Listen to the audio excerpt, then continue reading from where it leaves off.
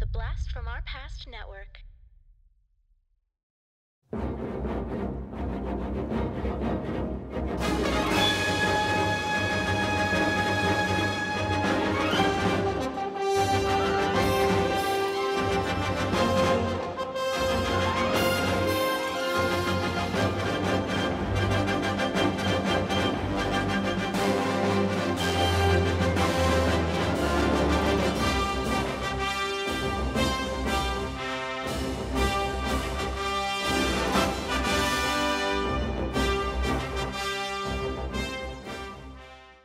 You didn't see the man come flying out of the sky from the clouds. It was him, with his cape flapping in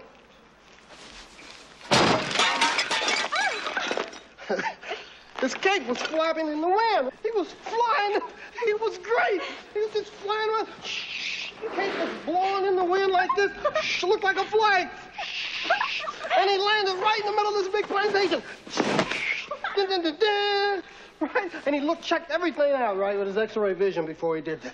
And then he put these laser beams out of his eyes onto everything. Bzzz, straight out laser beam. Dried up everything, just like that. I'm talking about dried it up, like the machines that they have in the men's rooms. You know what I'm talking about? The hot air comes out and you put your hands under there and you dry them off.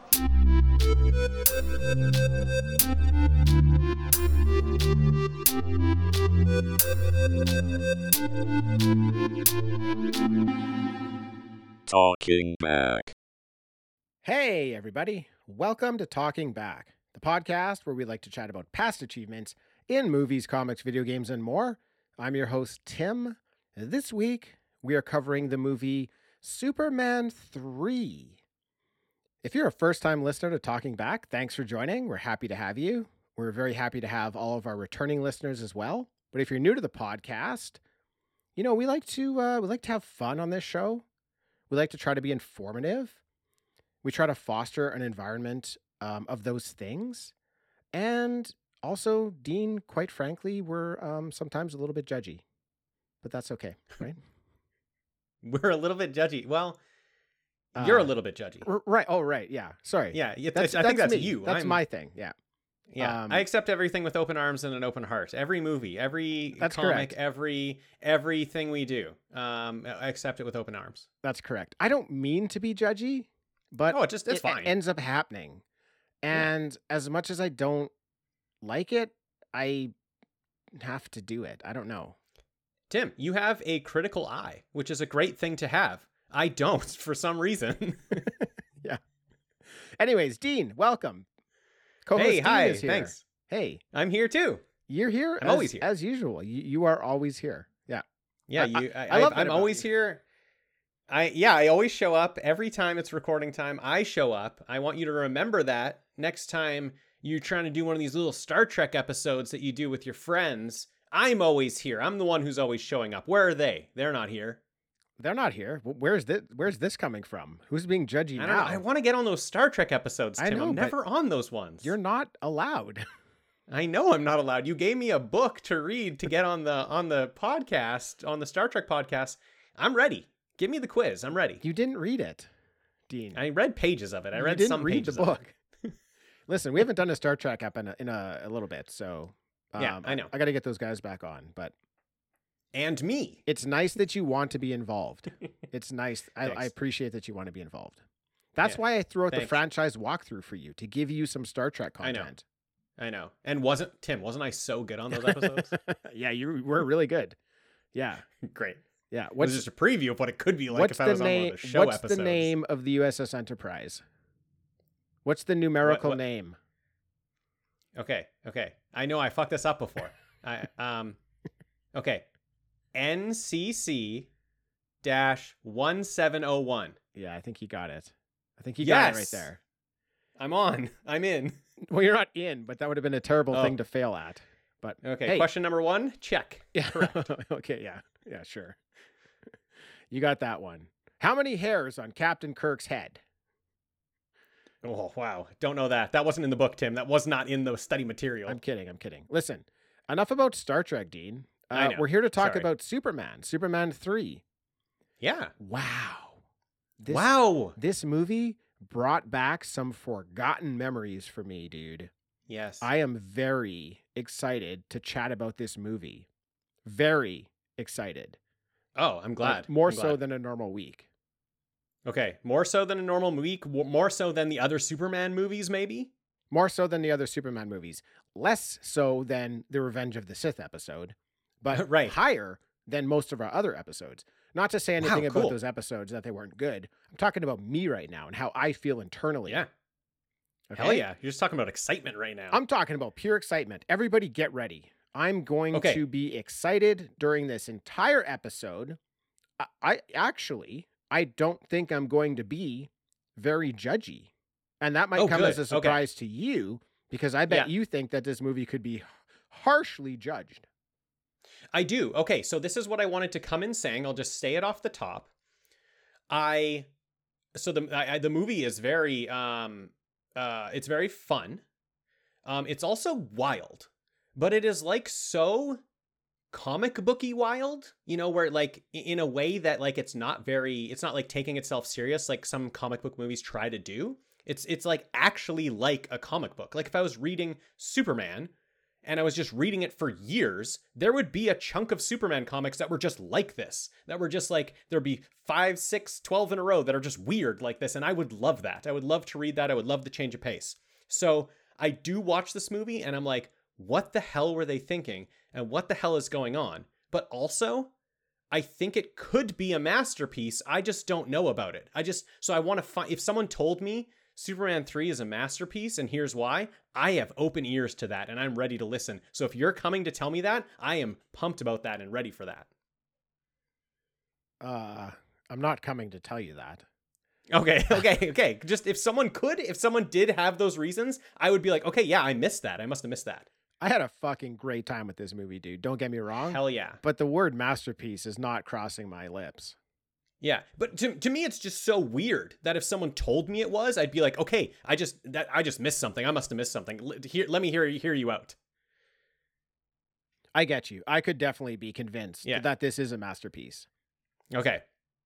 I don't think it's far off, but yeah. It's really weird. It's so different from Superman 1 and 2. It's so different. It's so different. This franchise, Dean, it really reminds me of the Jaws franchise. Ooh. First movie, great. Second movie, great. Third movie, is everyone on coke? Fourth movie, how did this get made? Wow. Oh shit, man. That's it. No, that's the same franchise right there. We haven't gotten to the fourth movie yet, but that's my recollection of the fourth movie is how did this get made? So it would be curious when we get there to see if that's a real memory. I mean, I think it has 0% on Rotten Tomatoes, so it's probably one of those "How did this get made?" movie. That's incredible, Tim. Yeah, that's an incredible comparison. I love it. Never thought about it. Absolutely love it. It's 1-to-1 right there. It just struck me today. Actually, to circle back to your comic book comment, that's a very interesting comment because I was thinking today about this film.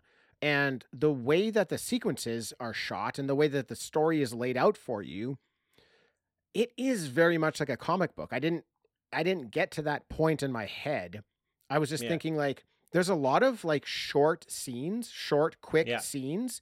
They're all very different. You're going to different places all the time, but there's no like long drawn out sequences in the movie. It's all like short hitters here and there, like here, there, this, that, back and forth, go to this guy, go to that guy, all over the place.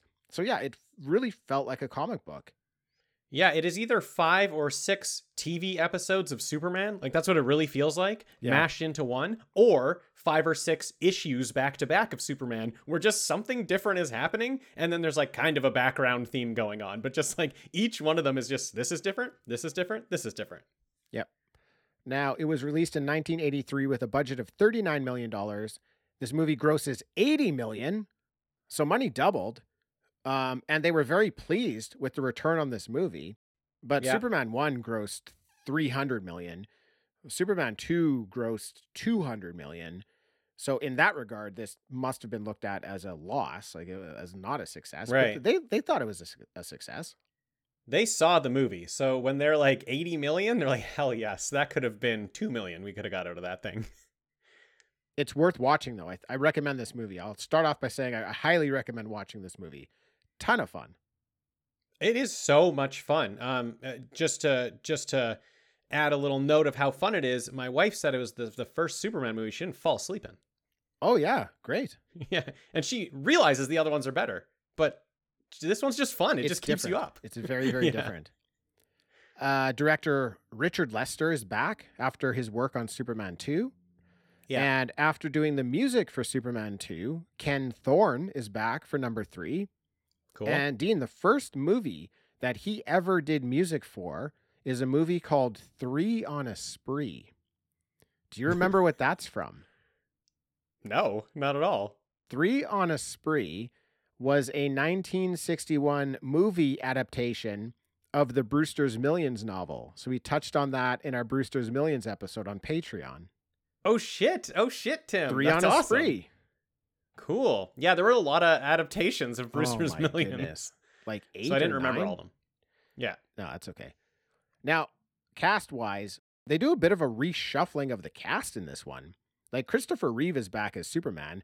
Margot Kidder is back as Lois Lane, but she's only in a couple scenes. And it was because of her, like, negative comments about how Richard Donner was treated in the previous movie, how he was fired Right. as the director.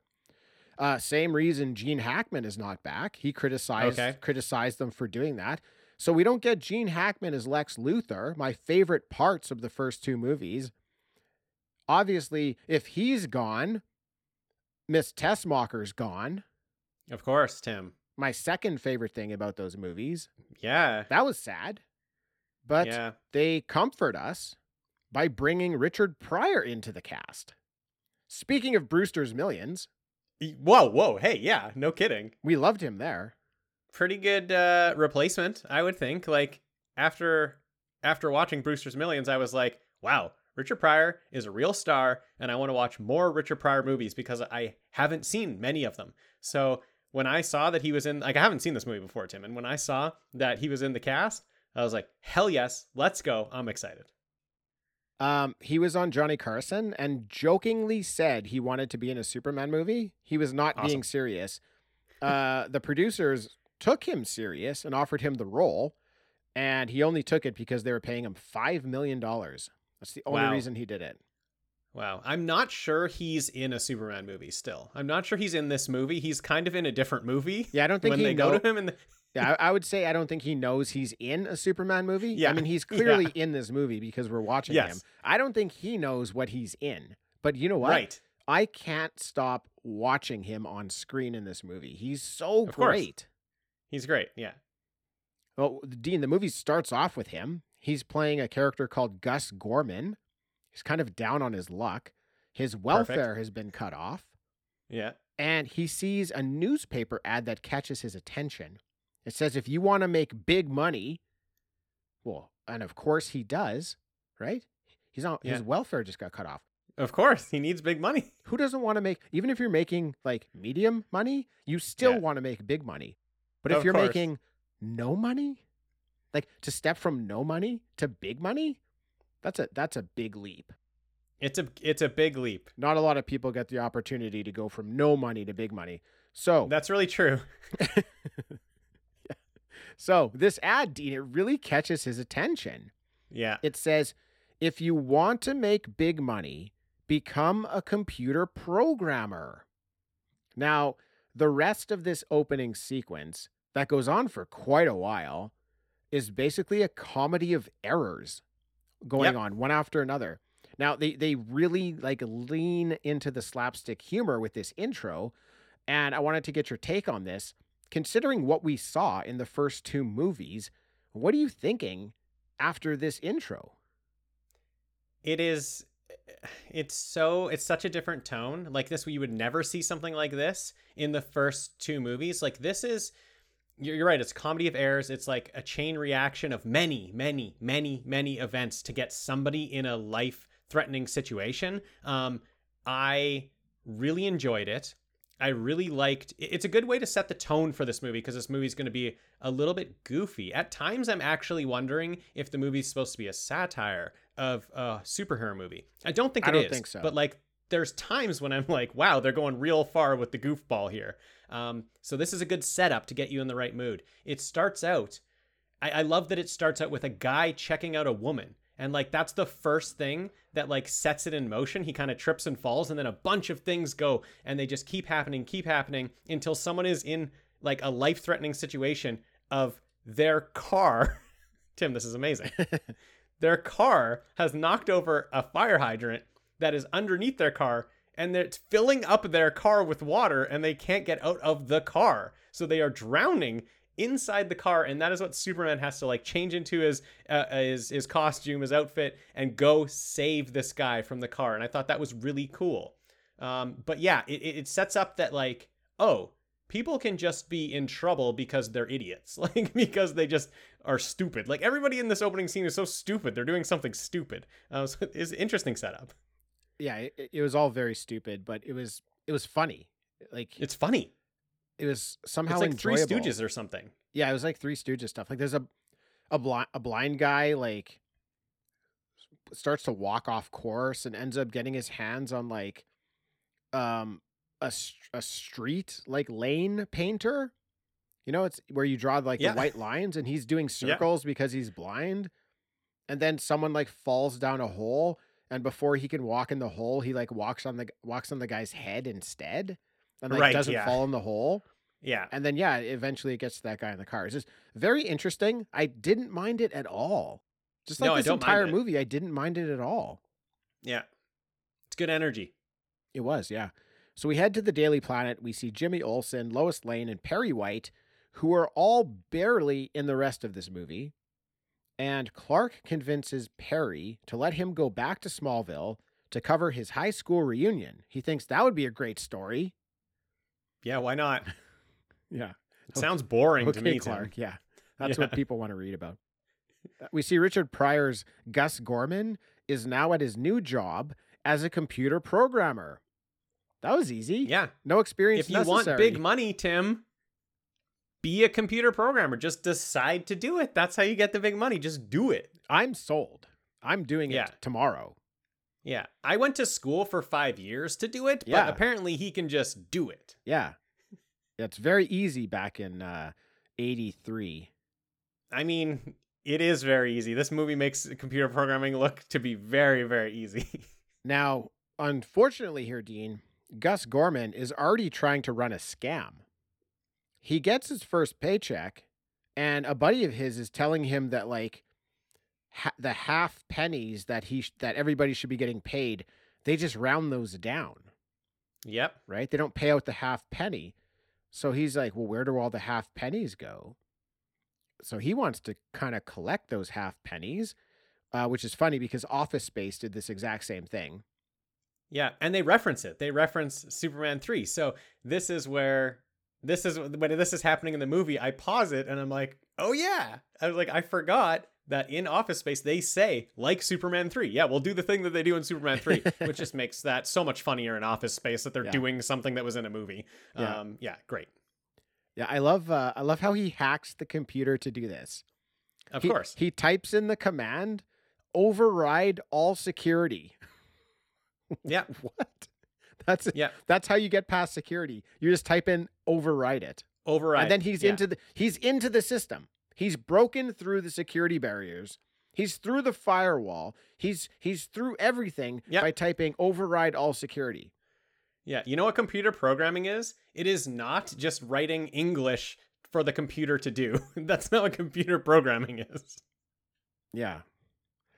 So This was frustrating for oh, me. this was frustrating for you? It was frustrating for me as a computer programmer. I let it go after this because I was like, okay, whatever. It's 83. It's fine.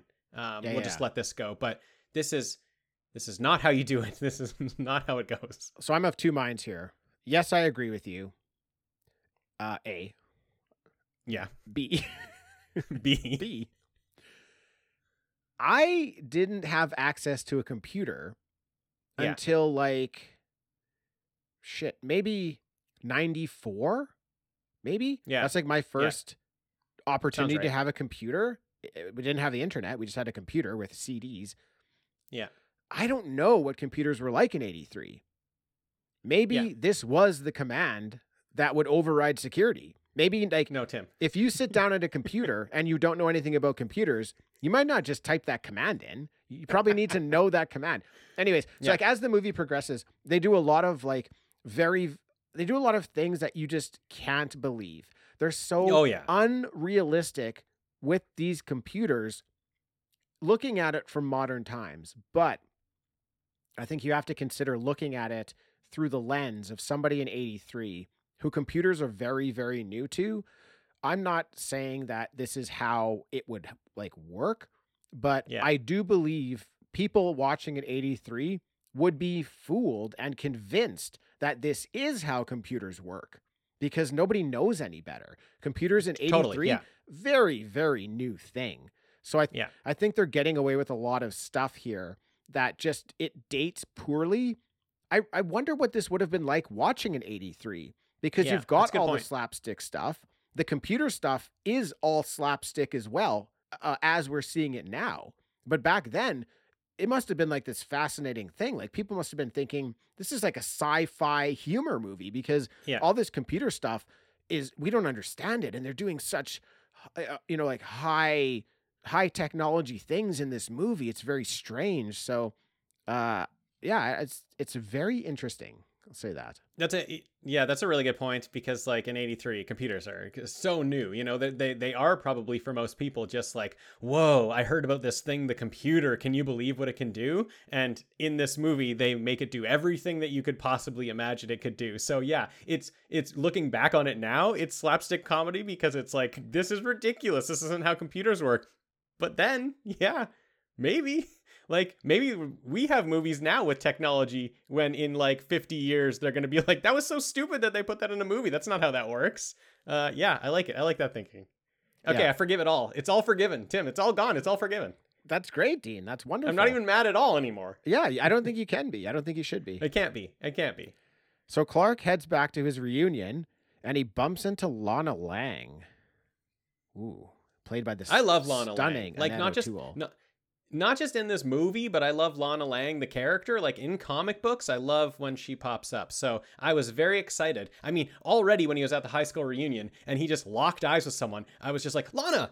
I just screamed. I was like, yes, Lana's in the movie. Let's go. Yeah, I love Lana. She's wonderful. Beautiful. She's great in this movie. She's her and Lois Lane are the only two females in the movie that are portrayed very well. Everyone, the movie does not care about any other woman in this movie. But those two I like those two. I don't know if I agree with that, but we'll get there. Okay. Now I do suppose that Clark is over Lois here because he really is digging on Lana Lang. Like you said, they lock eyes. They're like, they kind of like have something going on. They decide to have a dance together at the reunion, and they dance to Earth Angel. Oh, looks like Back to the Future, which would come out in heaven. Earth Angel. It looks like Back to the Future that would come out 2 years after this movie. Borrowed a little something from this movie. I didn't even think that this was before. Like, obviously it is, but that didn't even cross my mind. I was just like, oh yeah, just like Back to the Future. Cool. Yeah, no, just like Superman 3. Just like Superman 3. So Superman 3 is the OG dance Earth Angel scene where all my great feelings come from. They should all be attributed to Superman 3. Not quite, because Not quite. This song was used numerous times before this in television, shows. So I couldn't find any of those scenes. I did go digging, trying to see if there was a television scene that had a dance with Earth Angel, which I couldn't find, but I assume anytime this song was used, it was probably for a high school dance. Yeah. It was notably used on Happy Days. It must have been a dance. It had to have been a dance. Had to have been.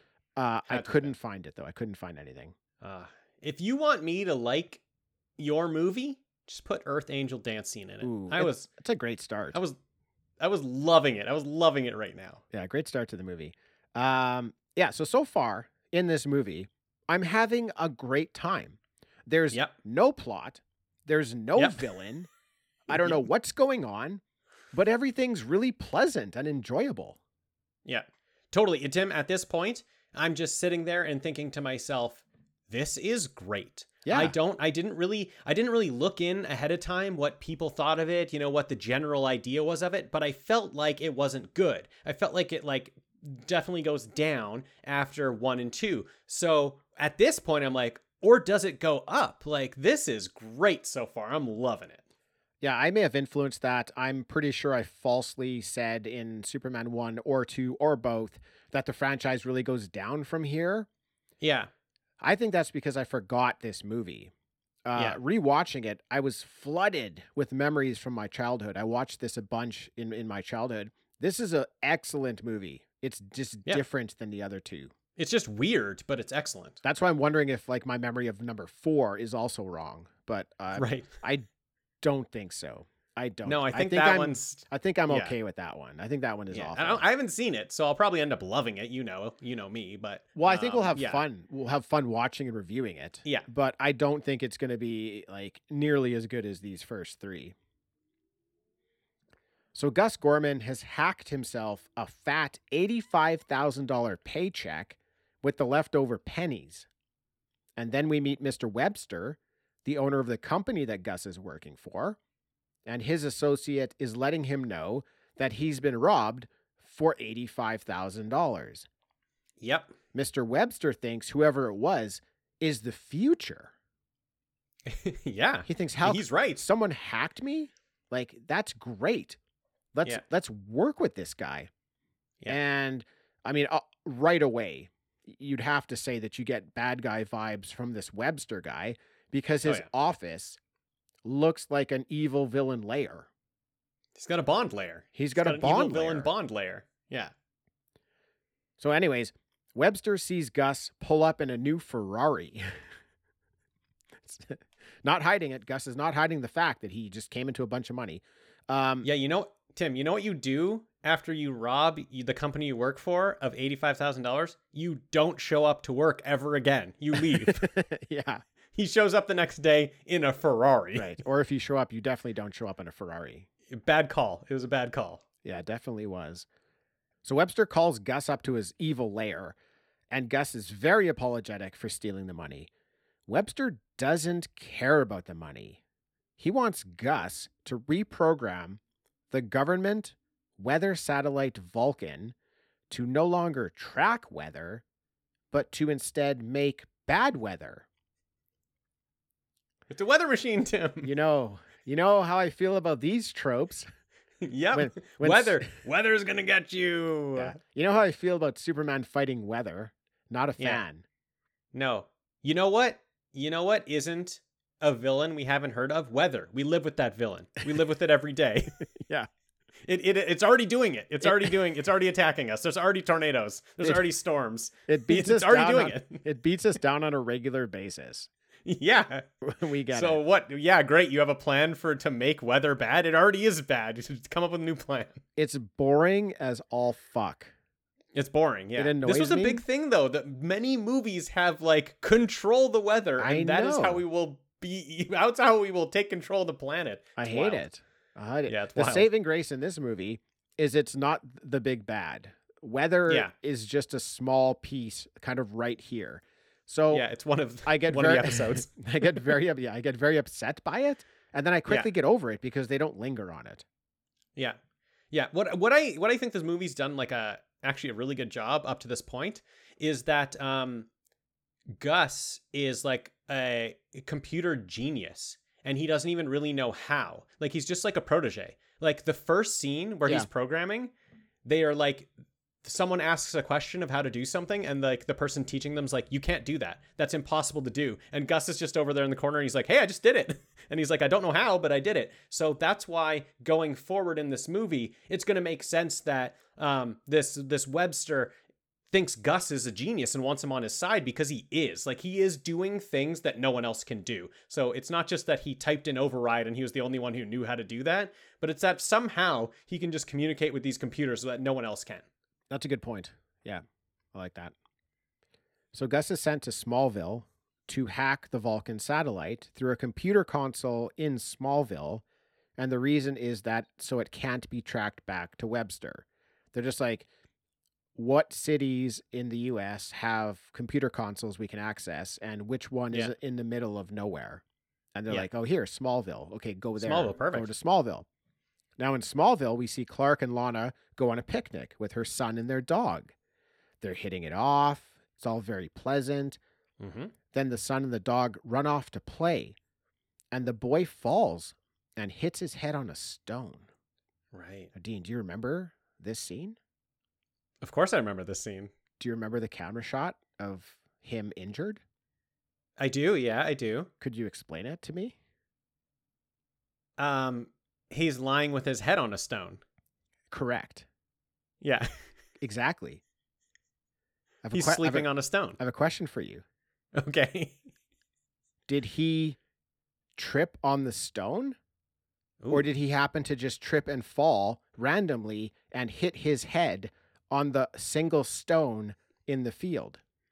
I happened was there? thinking that. I think What he happened? tripped and fell. So he tripped on On nothing the- and hit his tripped head on nothing. I don't know if he tripped on nothing, hit his head on the stone, or he tripped on the stone and somehow flipped around, hit his head on the stone and landed beside it. I don't know what's going on. Interesting, yeah. But listen, Maybe he slipped on it like a banana peel, and he Yeah. like flew up in the air and flipped a couple times and landed directly on top of that's it. what I'm saying. I don't understand. All I know Yeah. is that when I see someone lying on the ground Yeah. right beside a stone with their head cut, I don't know if they tripped over that stone. I don't think You he know tripped what I- on you the know what I stone. I mean? think he just tripped Because into if you the tripped stone. over the Yeah. stone, you'd be past the Yeah. stone, not lying right Yeah. beside it. That's a good point, Tim. Maybe Tim. there were two stones. Hey, I don't know. Yeah. Maybe they just didn't show us the. It's in the middle of a wheat field. Okay, the combines are coming.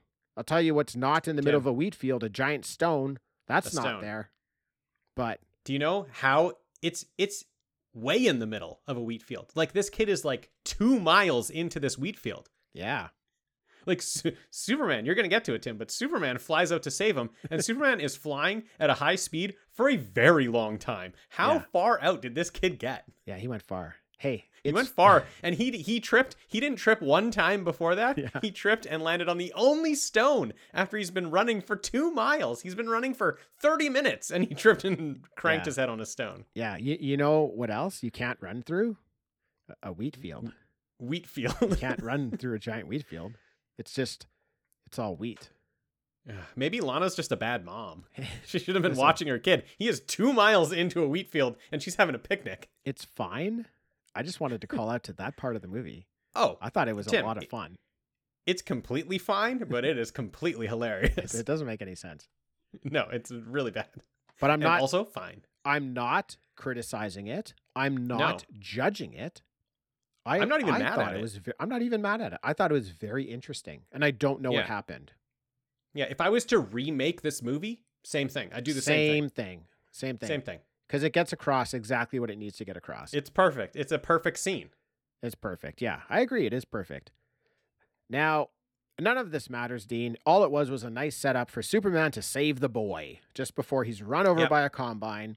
That's all it's there for. It works. Yep. Perfect. Moving on.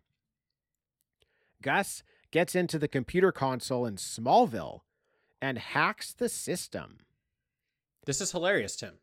Yeah, I'm going to let you go ahead and talk about this one because I'm not really going to get into the character of Brad very much in this episode. There's just too many Okay. other amazing things to get into. But I know. if you want to chat about Brad, I will give you the chance right now to talk about Brad and this scene. Okay, I'll talk about the scene. We can skip over Brad. Everything that people need to know about Brad is just that he is great. Brad is the character that you are supposed to hate, Yeah. but for some reason, I love him. I want to hang out with Brad even though he's the worst person in Smallville. I like that take. They just portray him just fantastic. So what I love about this scene is that Gus, his whole plan to get control of this computer is he brought alcohol to Brad to get him to drink till he passed out, and then he would go and do what he needed to on the computer. Can I stop you for 1 But- second? Yeah. Can I just set Brad up a little bit? Yes. He's like the popular high school football player. He was supposed to be really successful. He never Yeah. left Smallville. He used to date Lana. Now he's the town drunk. He's drunk Yeah. at 10 o'clock in the morning. He's always Yeah. drinking. He's still trying to hit on Lana. Nobody wants anything to do with this guy, but he just happens to work security at the Yeah. place where this one computer console is at. So Gus Gorman has an encounter with him. So sorry to interrupt. I'll let you continue. No, that's great. Yeah. So Gus is trying to get Brad to drink so much that he passes out, but Brad's like good at drinking, so it takes him a really long time to pass out.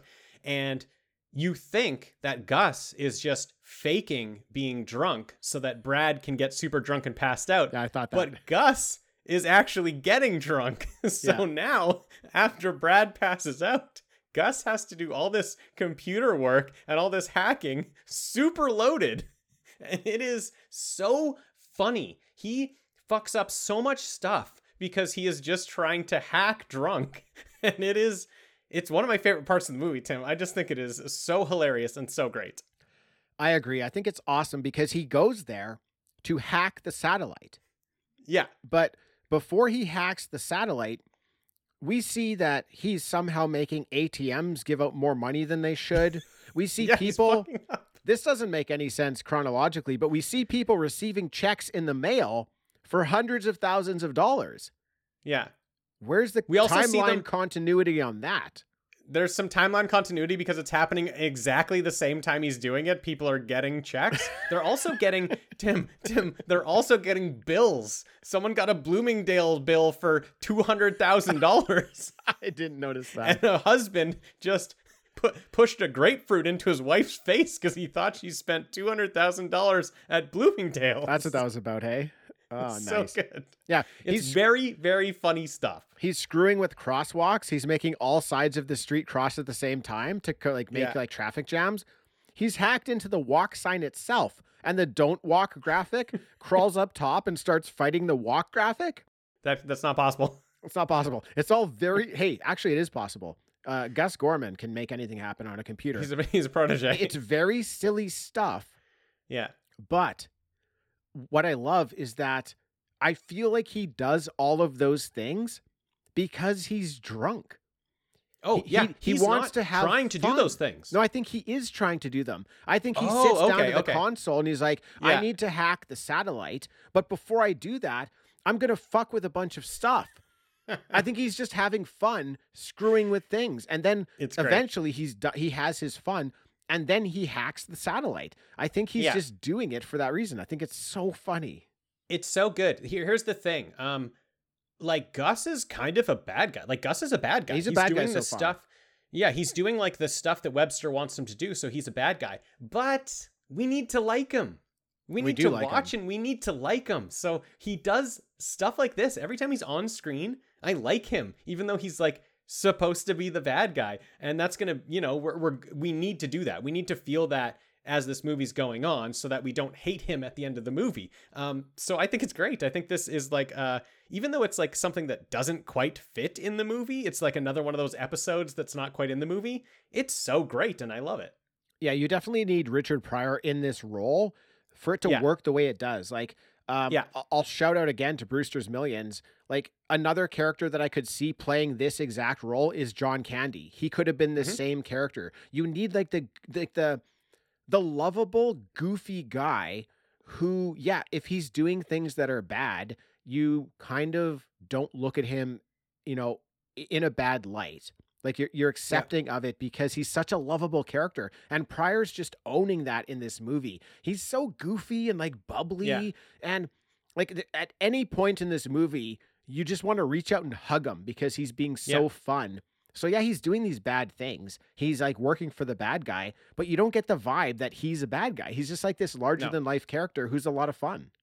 Yeah, he's not an evil mastermind. He is a screw up. He's sort of a screw up. He went to this big hacking job and he got drunk before. Like he's not really a mastermind. He's not like thinking every moment through. He's just doing stuff. Yeah, that's great. Now we get a really great location here, Dean. It looks like we're at a beautiful ski resort in the Alps, and it turns out to be the roof of Webster's building. I love it. I read they brought in something like 17 tons of salt to make this set. Wow. And then I started thinking, what do you do with all the salt after? That's Margaritas. a giant waste of margaritas. That's a great idea. Yeah.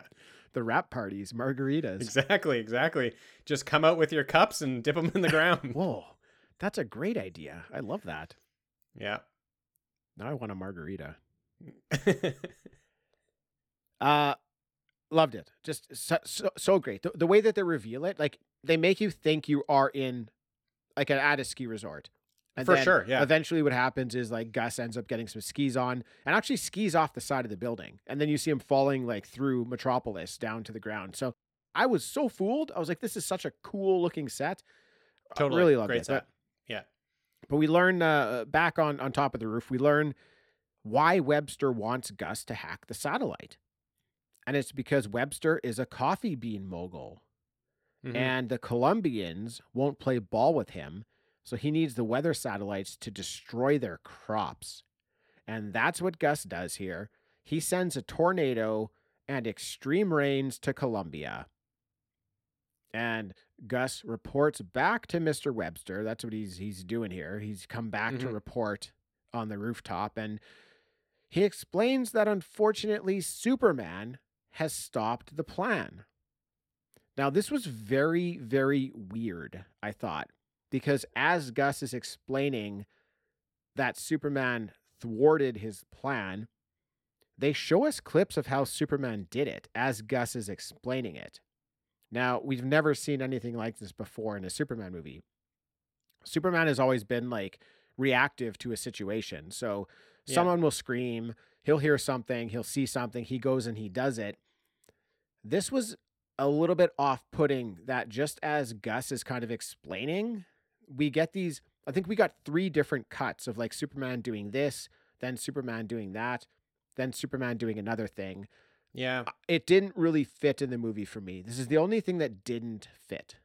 Interesting. Yeah, I get your angle on this. I liked it. I didn't mind it. It just didn't, it didn't feel normal for me. Totally. Yeah, and I think I liked it because we always do see Superman just react and do it. So like in the first movie when he's like repairing the fault line, that was like some things that we didn't really enjoy watching so much, you know? It's like when he like reacted and went and like repaired the fault line, it was, you know, it's like you kind of know what's going to happen. You kind of know what he's going to do and that he's going to be able to fix everything. So I liked that it happened, that we saw the weather, we saw the bad things the weather was doing, and then we just cut to like the villain thinking he won and Gus showing up and be like, nah, haven't you seen? Like, haven't you seen on TV? Superman already saved everyone. And then we cut back and see it. I just thought it was like it was a nice change of pace of how we usually see what Superman does. But like, you're right. Like that's exactly the reason why, you know, it's weird, is because it's not what we usually see.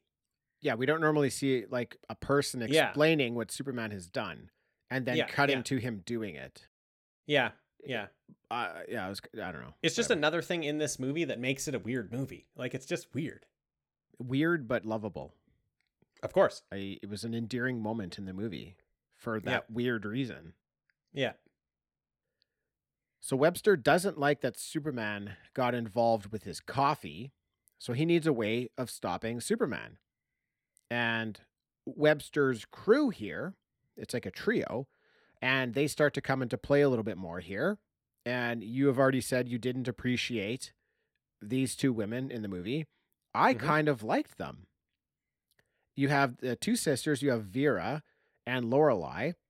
And Vera, dude, she really reminded me of Mindy Sterling playing Frau Farbizna in Austin Powers. She was like, for sure. I feel like they stole that. I feel like they based that character off of this performance. Yeah. So I kind of liked her for that. She's like the bossy, like, we need to do this right now and this has to happen. And then you have her younger sister, her counterpoint here, Lorelei, this like very sexy blonde bombshell. And I get that you might not like that, but what they do a little bit with her character later on is that they show you she's only pretending to be dumb.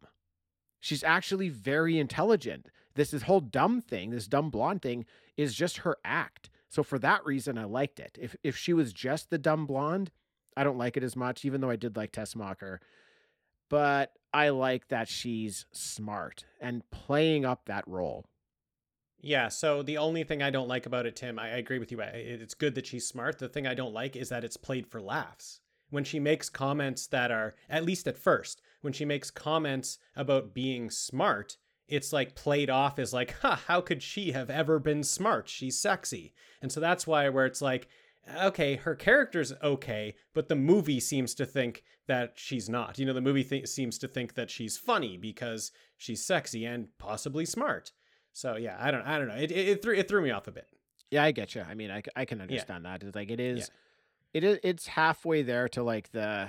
It's halfway there. It's halfway there to the 80s trope, but I feel like for the 80s to get it half right, I think is a good thing for them. Yeah, there's a point at the end of the movie where like Richard Pryor asks, like Gus asks, how are the ladies? Like he doesn't even know their names. Like one of the main characters in the movie doesn't even know the names of the women. And that's where I'm like, yeah, this movie doesn't really care too much about those two women. It's more just to make them fight with each other. But yeah, there's points in there, like the things you're picking out are the good things about them. They're the good things about the characters that need to be like leaned into. And if they were a little bit, like if it's sort of like if the movie knew that those were good things about it, about those characters, then it could have been good. They could have been good characters. I hear you. They could have leaned in a little bit more to that. I thought Vera was fine though. Like I don't think she was done wrong in any way. She was like a powerful, dictative woman. Yeah, I think it's just that they were always fighting. I think that was kind of like, so if you're one way, you can't, like, you're fighting with anyone who's different than you, anyone who's the other way you're fighting with. So that, I think that was the problem. The two women, their only interactions were fighting with each other. I like that though, because they're sisters and they're so different from each other that that seemed accurate. It tracks, Yeah, that's fine. Yeah, it's fine. Whatever. I mean, Lorelai is clearly in this movie to take the place of Miss Tessmacher. Like, yeah, I mean, she's sexy. She is. She's super sexy. Yeah. This is clearly something they want to have in the movies. They want to have a very sexy woman, very attractive woman, and it works. I mean, she's gorgeous. I just thought it was a really fun trio of villainy. Like, I liked it. Just their dynamic. Webster, Vera, and Lorelai was a really fun dynamic, and I appreciate that they knew they had something with Hackman and Tessmacher, and that they tried to keep that. They tried to make something like that in the movie. So while it wasn't as good as Hackman or Lex Luthor and Tessmacher, they didn't just abandon that and try something new. They tried to capture that, and I thought they did an okay job, and I appreciate them including like this villainy in the movie. Yeah, you are totally right though. Like, just because it's of its time, we got to think it's in the 80s. 80s do like a poor job of these characters. At least they did make her smart. It's just they didn't quite deal with it. They didn't quite unravel it the right way. But you're right. That is a plus up. That's already better than a lot of movies in the 80s. So you're right on that one. Yeah, like as it turns out here, Lorelai is the one who knows about kryptonite. Right? Yeah. Webster's looking for a way to stop Superman, and Lorelai's like, hey, I've heard of this thing called kryptonite, right? So now they need to get some of that kryptonite, but how are they going to get kryptonite, Dean? I don't know, Tim. I know. Let me tell you how, Dean. Please tell me. Let me know. It's so obvious how you would get kryptonite in this movie. Okay. Yeah. Gus uses his computer, of course. Of course. Yeah. He points a satellite towards outer space and picks up the chemical properties of kryptonite. Mm-hmm. He got all of the properties except one, which is being shown on the computer as an unknown property. Mm-hmm. So Gus, not wanting to let Webster down, looks at his cigarettes and enters tar as the last property. Oh, it's so great. I love Gus. Webster gets his lab to go ahead and create synthetic kryptonite. But what exactly will 0.57% of tar instead of the unknown substance in kryptonite do to this synthetic kryptonite? We'll have to see, Dean. We'll have to see. Yeah. No spoilers. We'll have to see. We'll have to see. I don't know what it will do. All I know is that smoking is bad. Yeah. That's all I know. I think So his cardio is going to be worse. yeah, exactly. I don't think he's going to be able to run for as long. He's not going to be able to fly for as long. He's going to get a little tired and start coughing. I think so. Gus dresses up as an army general and offers the kryptonite to Superman as a gift This is so weird. from the U.S. Army for his work that we saw previously in this movie where he stops a disaster at a chemical plant. Yeah, So totally. Superman accepts. And I assume he only accepts because he's not feeling any negative effects from the kryptonite because it looks just like a chunk of kryptonite. Like if I That's was what Superman, it looks like. I would have been so far away from this situation, but I guess he just doesn't feel what kryptonite normally does to him. So he's like, okay, I accept your gift of whatever this is, which is not kryptonite. Yeah, it would have been a little bit better if it wasn't just a chunk of kryptonite. If it was like Would have been way better. Yeah, if it was just like a ring or something that had kryptonite on it, like Or something like that, metal or where he something. just like he gave him a chunk of kryptonite and Yeah. it looks exactly like it. Yeah, that didn't work for me. No, and this scene was really weird. This scene was just to have Pryor do his thing, like do Yes. a character basically, Yeah. and he was great at it. But it just was like, what is happening in the movie right now? Why is Pryor doing this? Now, with nothing happening to Superman, like no negative effects, Gus calls Webster back and lets him know it didn't work. Didn't work. And I love Webster's response of pure disgust to this phone call. Yeah. He says, he didn't die? I ask you to kill Superman, and you're telling me you couldn't do that one simple thing? And then he drops the phone out of his hand. He's so upset. What? It's Superman. He sent Gus to kill Superman and is And they're- disgusted that Gus couldn't do it. It's so great. It's so great, and their plan is so like wild. Like their plan is so crazy and kind of so genius to be able to figure out where pieces of Krypton would be in the air because calculating, where it blew up and how much time that was ago and where pieces of it would be, and then pointing a satellite at it and getting all of the properties of a piece of it and then recreating that. It's like what were the chances that was going to work? He's like, what? You're telling me you couldn't do this simple task of killing Superman? It's wild. I love just it. love I that. loved it. Under no loved it. circumstances, like especially this one, because this whole Yeah. scenario is so obscure, but Yeah. under, I think, no circumstances could this line ever be delivered believably Oh, yeah. because it's Superman. Of course. You can't kill him. Like, You who's can't kill him. killing him? Like, not even the baddest of bad guys, Yeah. Okay, I mean, like, whatever. Fine, Doomsday killed him. I don't want to get angry Tim, emails here. Look, I Tim, understand. Superman died in the I realize in the comics. He died. Superman, Doomsday killed Superman. I know he killed him in Yeah. Batman v Superman. Okay, I'm a nerd as well. I understand these things happen. Please don't send emails. I'm just saying. Look, this is absurd that you'd expect your minion to ever kill Superman. You're a computer programmer to kill Superman. Gus Gorman. Gus Gorman. What? You couldn't kill Superman? You stole $85,000 from me and you couldn't kill Superman? You couldn't do that one What? simple thing?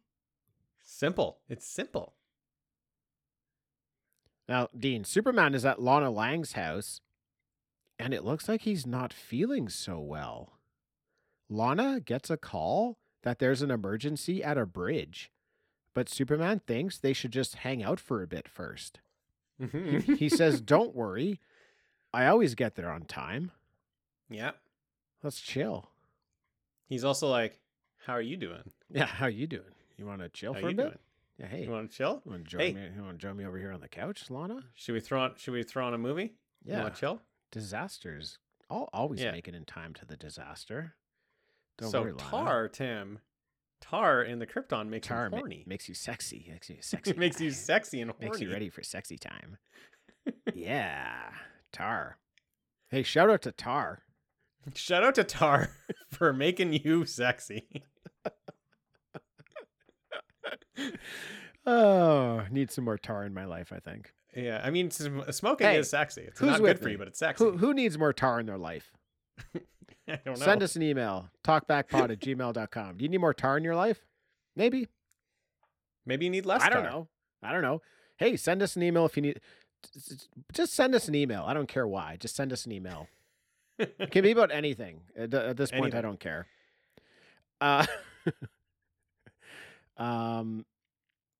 Superman seems to snap out of his haze here, and Right. he rushes off to the bridge, but he gets there too late. He doesn't always make it on time. He's late, Nope. and he can't prevent the accident. Right. Oh no. Then Superman flies to Italy, Dean, and he straightens out the Leaning Tower of Pisa. I don't think he understands. Seems like a good deed. I don't know. It's maybe, but I don't think he gets I think that tower is falling over. Like, I think that's a problem with the tower. It might fall over someday. Yeah, I don't know. I think he's being an a-hole. I think he is, but I was very confused because it also seems like he kind of saved this tower. Like he gave it many more years. That's not falling over. It's like, it's leaning. Because the ground is sinking. I don't know. It wasn't made to lean. It wasn't made to lean, Tim. It was made straight and the ground is sinking and it's leaning. Maybe it's stable now, though. Maybe. I don't know. Have you heard problems Anyway. with it lately? What it does do, though, is it makes a little shop owner that sells towers that are leaning, little replica towers of the Leaning Tower of Pisa. It makes all his towers useless. Yeah, he gets very frustrated by that. He gets mad and smashes them all, and for some reason, this part of the movie really stuck out in my head, and I think it's because I must have turned on the TV to this movie when I was a kid. Yeah. And watched this part and been like, what's going on? Why did Superman do that? Because I really, really remembered this part, but I didn't remember anything else in the movie. But I remembered seeing this. So I think Yeah, I just cool. like turned on the TV to this part. Yeah, that's awesome. Yeah. Yeah, so after that, though, Dean, Superman, he goes to the Olympics, and he blows out the Olympic flame. Oh my goodness, that was hilarious. I think something's wrong with Superman. That was so funny, though. The way they built up how long they've been carrying that flame, and I'm just like, oh my goodness, he's going to blow it out. This is amazing. He blew it out. What a bastard. It's a 7-day marathon that Yeah. they keep handing off the torch, like one Yes. runner to another, from like hundreds of miles away. And then the last runner finally gets to the Olympic flame and lights it with the Yeah. torch. And just before he can light that big flame, Superman blows it out. And Blows it out. everybody's just like looking around like, huh?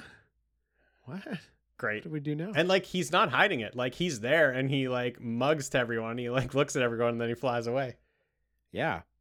So with Superman no longer helping the world, and I might add, sporting an amazing 5 o'clock shadow, It's great. He looks good. Webster wants Gus to shut down all of the oil rigs in the world, with Superman doing his different thing now. Yeah. Can I also, Tim, point out that his costume is a little bit darker too? Oh, I didn't It looks notice really that. cool. I like that. Yeah, Nice, it nice. looks really cool. It's what you would just Cool. have the costume of Superman like now because they like to make these, a little bit darker movies. But it's so bright before that, and now Yeah. it's a little bit toned down and dark. It looks really cool. Very nice. Nice call out. Very comic booky thing. Yeah, I was only paying attention to his 5 o'clock shadow, so I missed that. It's good. He looks pretty good. Yeah, I think it looks great. Yeah. Yeah, so Gus thinks shutting down all the oil rigs, that's a really big deal. And he wants a bigger piece of the pie now. He wants Webster to fund the creation of his idea for a supercomputer. And Webster loves this idea. It's a great like, idea. A supercomputer? Why didn't you say so? The explanation of this computer is another one of my favorite parts of the movie. He pulls out all these scrap pieces of paper that he's just doodled things on. And he says, Yeah. I want you to make this computer. And then Webster's like, what'll it do? And he says, anything I want it to. Yep. His computer can now do anything. Yeah. Anything he wants. He's going to build the computer that can do anything. And he's got it like sketched out on probably 12 different pieces of paper. Some of them are paper, some of them are like Yeah. napkins. And he just kind of like pieces them all together like a puzzle. And he's like, this is what it is. This is the computer. It'll do anything. So now, anytime from here on out, if the movie is confusing to me, I just know the computer did it because it can do anything. Yes. It can do anything. So something's about, like, some things are about to happen where it's like, it's not going to make any sense. You can just blame it on the computer. We haven't touched on this yet, but the original idea for Superman 3 was to have Brainiac as the main villain. But they didn't go that route because, my goodness, like their story for that was absurd. It was just absurd. If you want to look more into that, just, search that on Google. Very, very bizarre. Supergirl was going to be involved. Yeah. Brainiac, another villain. I don't know. Who's the villain who has like, his name is like Mr. YZTKZZ something or other. It's like, you can't even read his name. It's like too many consonants in a row. Do you know who this is? Oh, it's supposed to be a I don't know Superman very well. I haven't read a lot of Superman. Me neither. It's like he's got a weird name. You can't even read it because there's no vowels. Right. But it's like weird. 8 or 9 characters long. Anyways, he was supposed to be in it. And the production company shut it down. They're like, we're not doing that.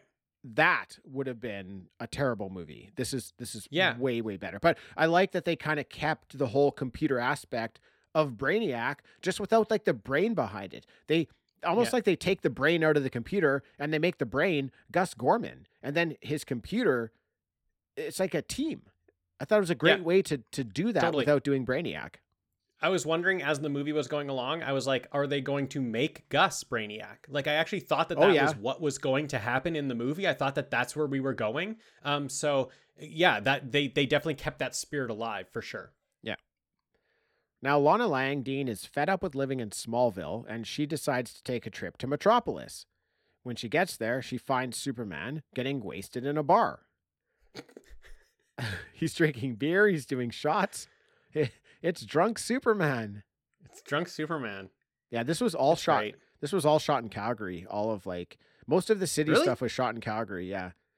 Cool. Yeah, when he flies off, you can see the Calgary Tower in the distance. Oh, cool. Yeah, shout out to Calgary. Yeah. Now, Dean, I like this new Superman. Of course. I'm kind of into him. He's already had sex by this point too. Oh my goodness. Lorelai seduced him. Yeah, he's so horny, and he also just has had sex. So now there's 2 Superman movies in a row where he's gotten laid. 2 Superman movies in a row, Tim. Well, this is the first one where he gets laid as Superman. The last one, he relinquished his powers, and then had sex. That's true. Yeah. So, wow, interesting. Yeah, we thought maybe he had to relinquish his powers because he would be too strong during sex. But I don't know. Lorelai was fine with it. Yeah. So, very funny scene. Lana's boy Ricky sees poor drunk Superman, and he starts screaming at him, saying, "He's just sick. He's in a slump.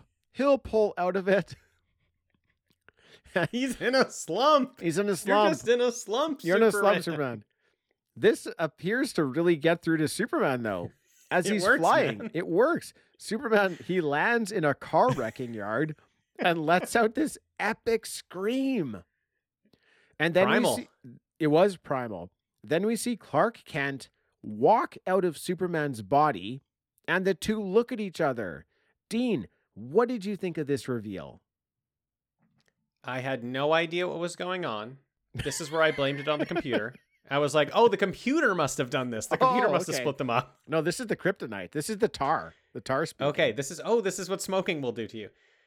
Clark Kent separates. So you got bad Superman and you got Clark Kent. And you just like have 2 physical people. Like I thought for a second it was just like a projection and it was like going to be not really real. But these are now 2 physical people. You now have Clark Kent and Superman. So at first I was like, I have no idea how this happened.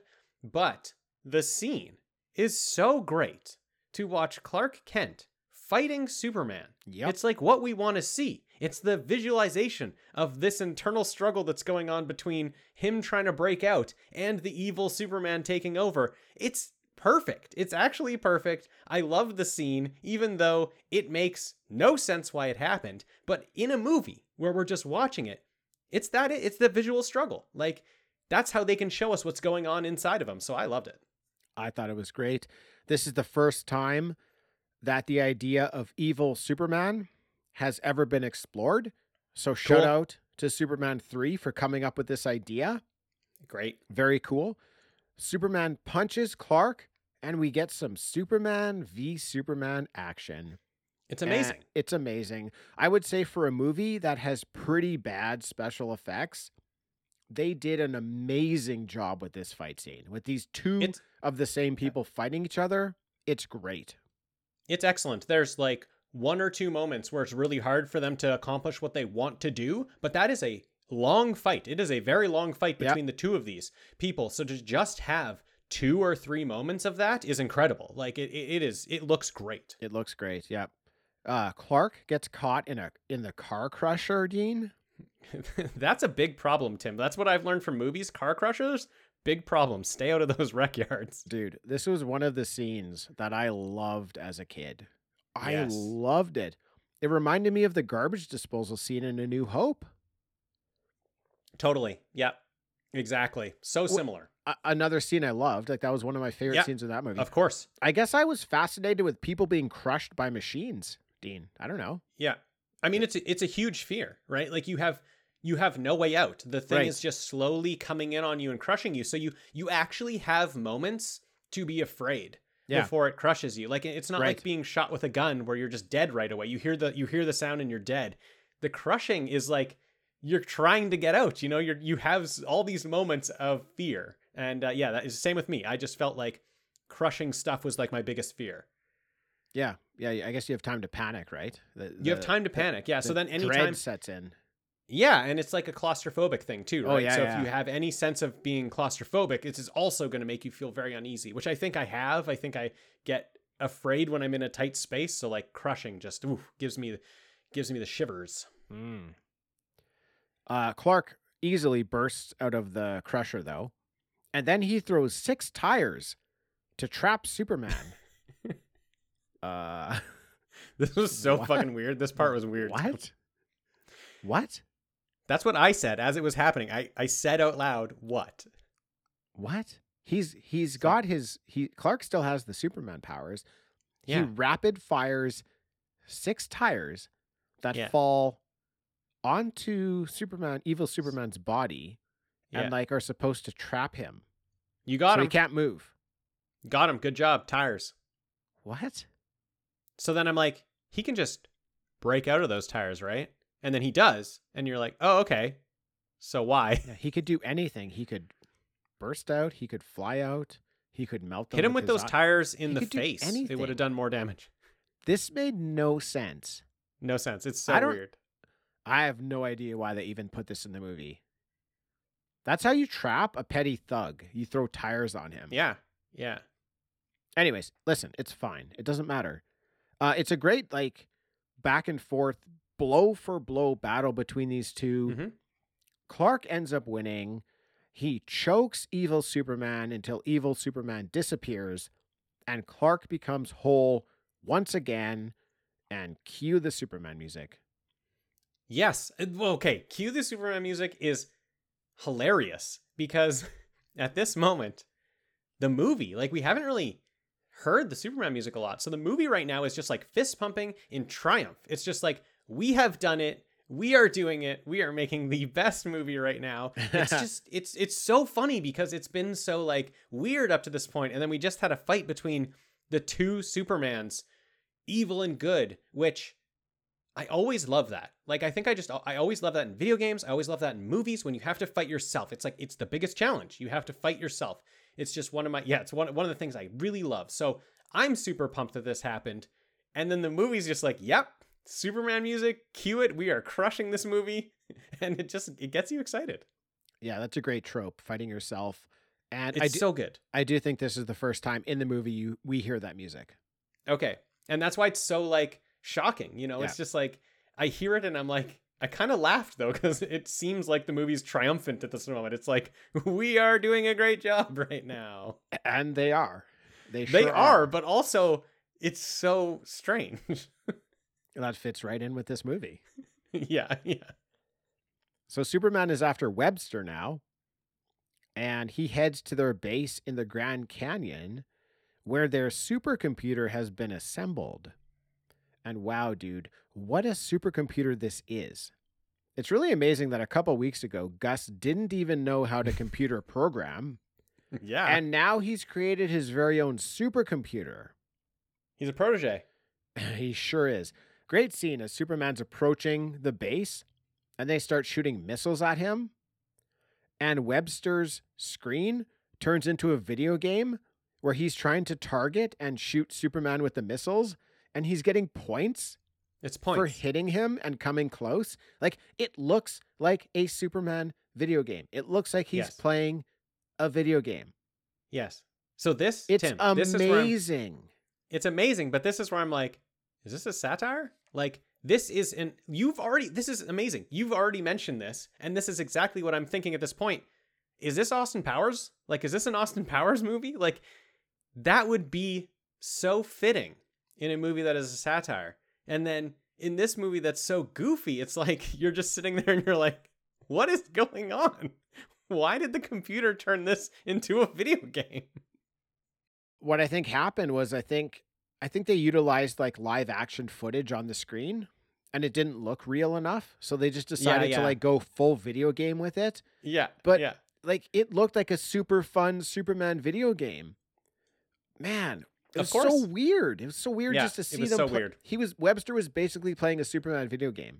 But yeah, we all know missiles aren't going to stop Superman. So he makes his way past the video game. He makes his way closer to the supercomputer. But when he gets there, the defense system of the computer blasts him with a kryptonite beam, and it's killing him.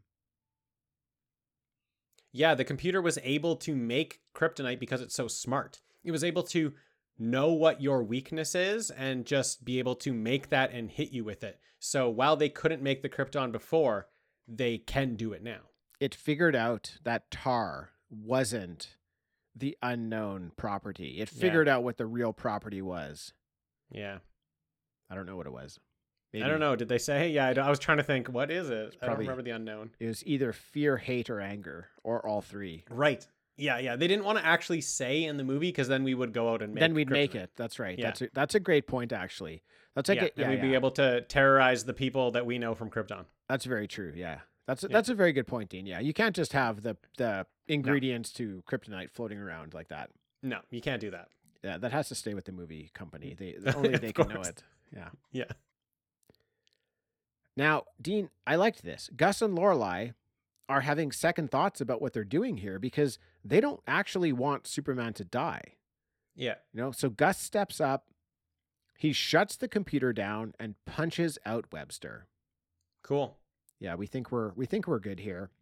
Mm-hmm. But the computer somehow turns itself back on and puts the ray back on Superman.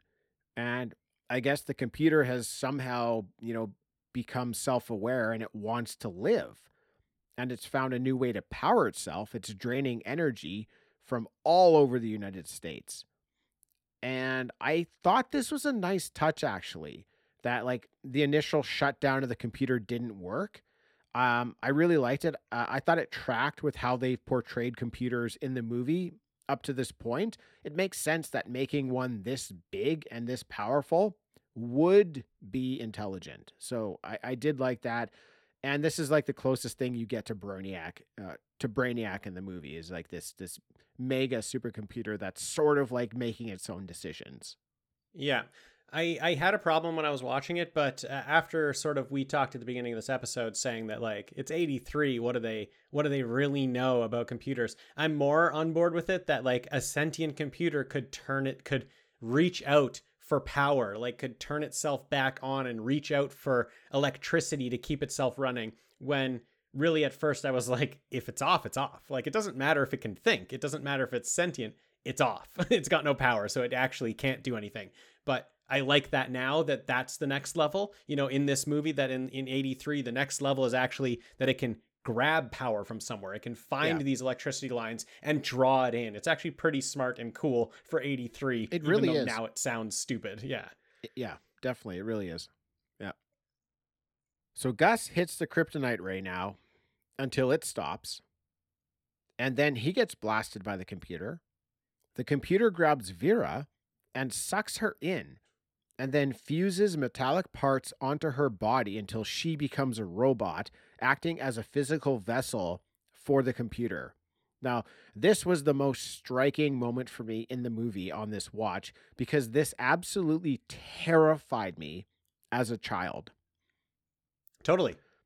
It was the part, and this is going to sound weird, but like the computer grabs her and sucks her kind of into the walls, and then starts like placing metal on her. It wasn't even her metal form that terrified me. It was something about the computer grabbing her and pulling her into the walls, like into the computer itself. I don't know what it was. It was just a reaction as like a 7 or 8-year-old boy to this moment. But do you ever have these moments where like you have a memory, like a fading memory, and you don't know what it's from, and then you'll see something and you're like, that's what that memory was from. Like, I knew that I had seen this before. I knew that it scared me, but I had no idea what movie it was from, what scene even happened, but I just knew that this was something that, troubled me as a child. So seeing it again, I was like, oh, this was it. I was so scared at this moment.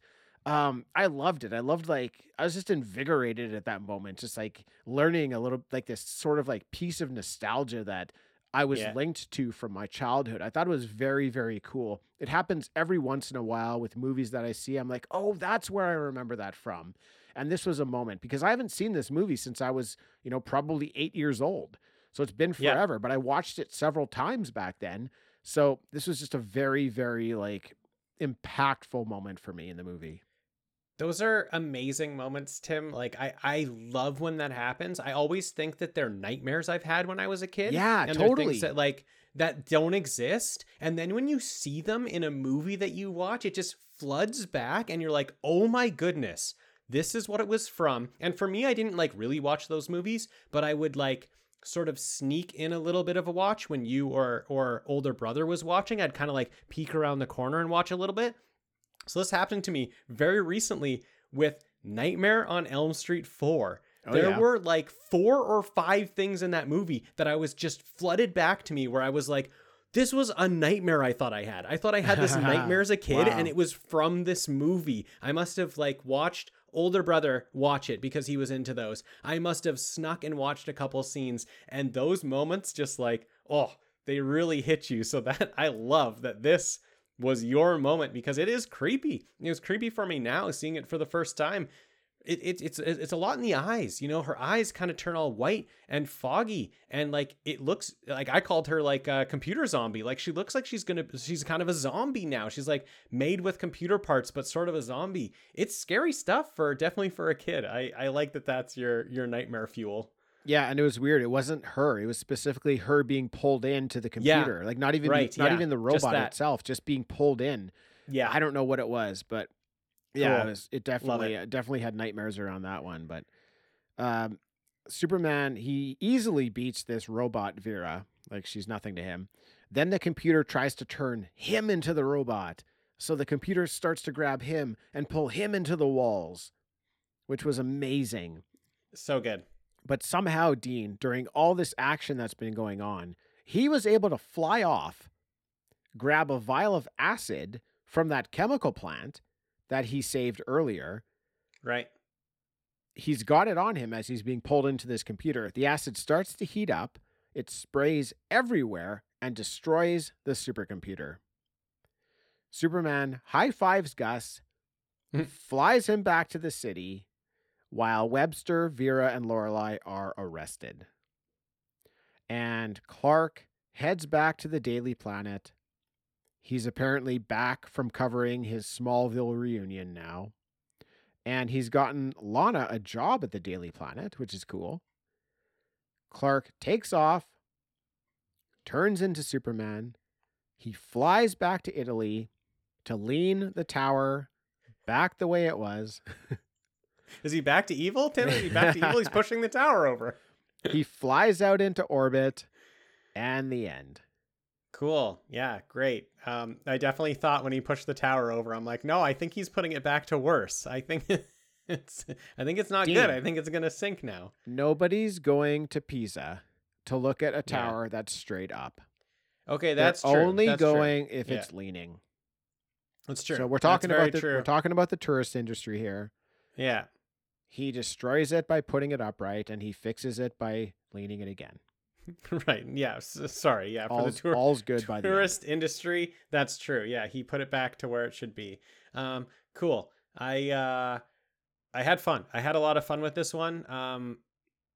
You mentioned when we get back to, when we get back to Metropolis, and Kent goes back into the office, we get to see everyone that we just saw at the beginning of the movie, and they weren't in the movie a lot. Like Lois Lane not in the movie a lot, Perry White not in the movie a lot, but they were really good. Like they still didn't give it just half-ass effort. No, I think that they did an excellent job in the movie, even though they were in it for like 5 to 10 minutes.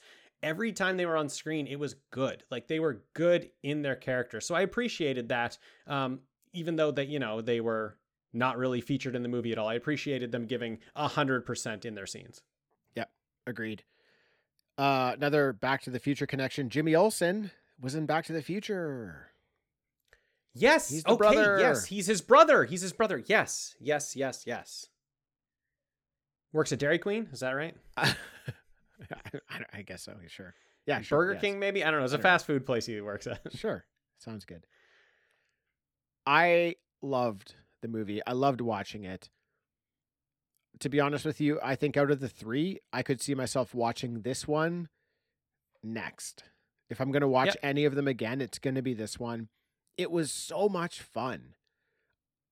It's not all that serious, whereas 1 and 2 were pretty serious.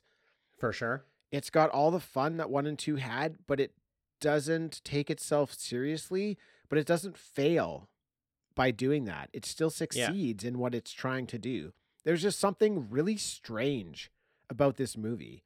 It doesn't really I want to put it back to Jaws 3. Like this really reminds me of the vibe of Jaws 3.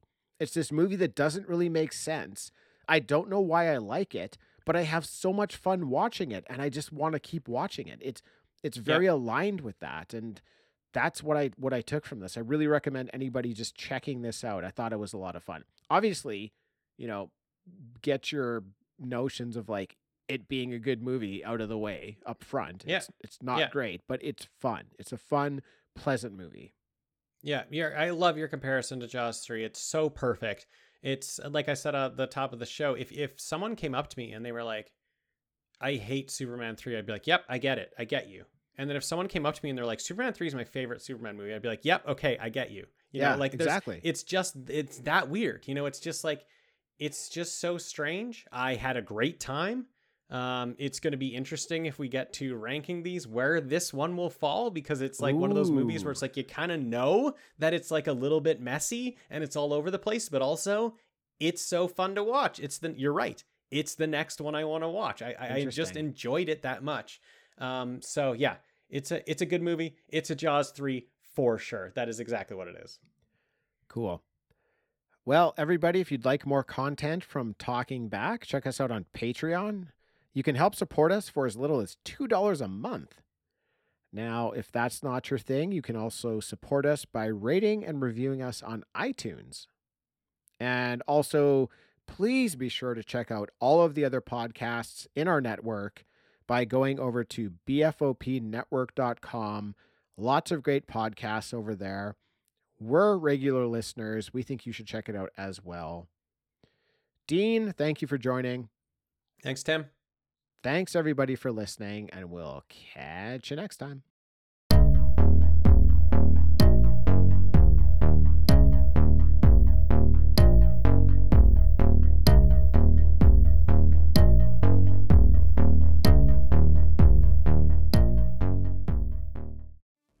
I'm John, and I'm the host of Action Action. Every week, I'm joined by James. Heyo. And Dustin. Hello. And each week, we review, debate, and rank a different action movie. We're creating the ultimate list of action movies. From awful to awesome. So if you want to hear 3 more white guys with beards talk about action movies, And argue about where they belong on our list, And decide you hate us because we made fun of your favorite movie. join us every Tuesday, and you can find us on your favorite podcatcher. and Steven Seagal is a joke. Thanks for listening to the episode, everybody. We wanted to let you know if you'd like to show your support for Talking Back, then please check out our Patreon page, where you can join one of our membership tiers and unlock bonus episodes and more each and every month. Or you can check out our page at buymeacoffee.com/talkingback, where you can make a one-time donation of any amount. Or feel free to leave a positive review for us on iTunes. All 3 options are great ways to show your support for the show. That's it. We're done.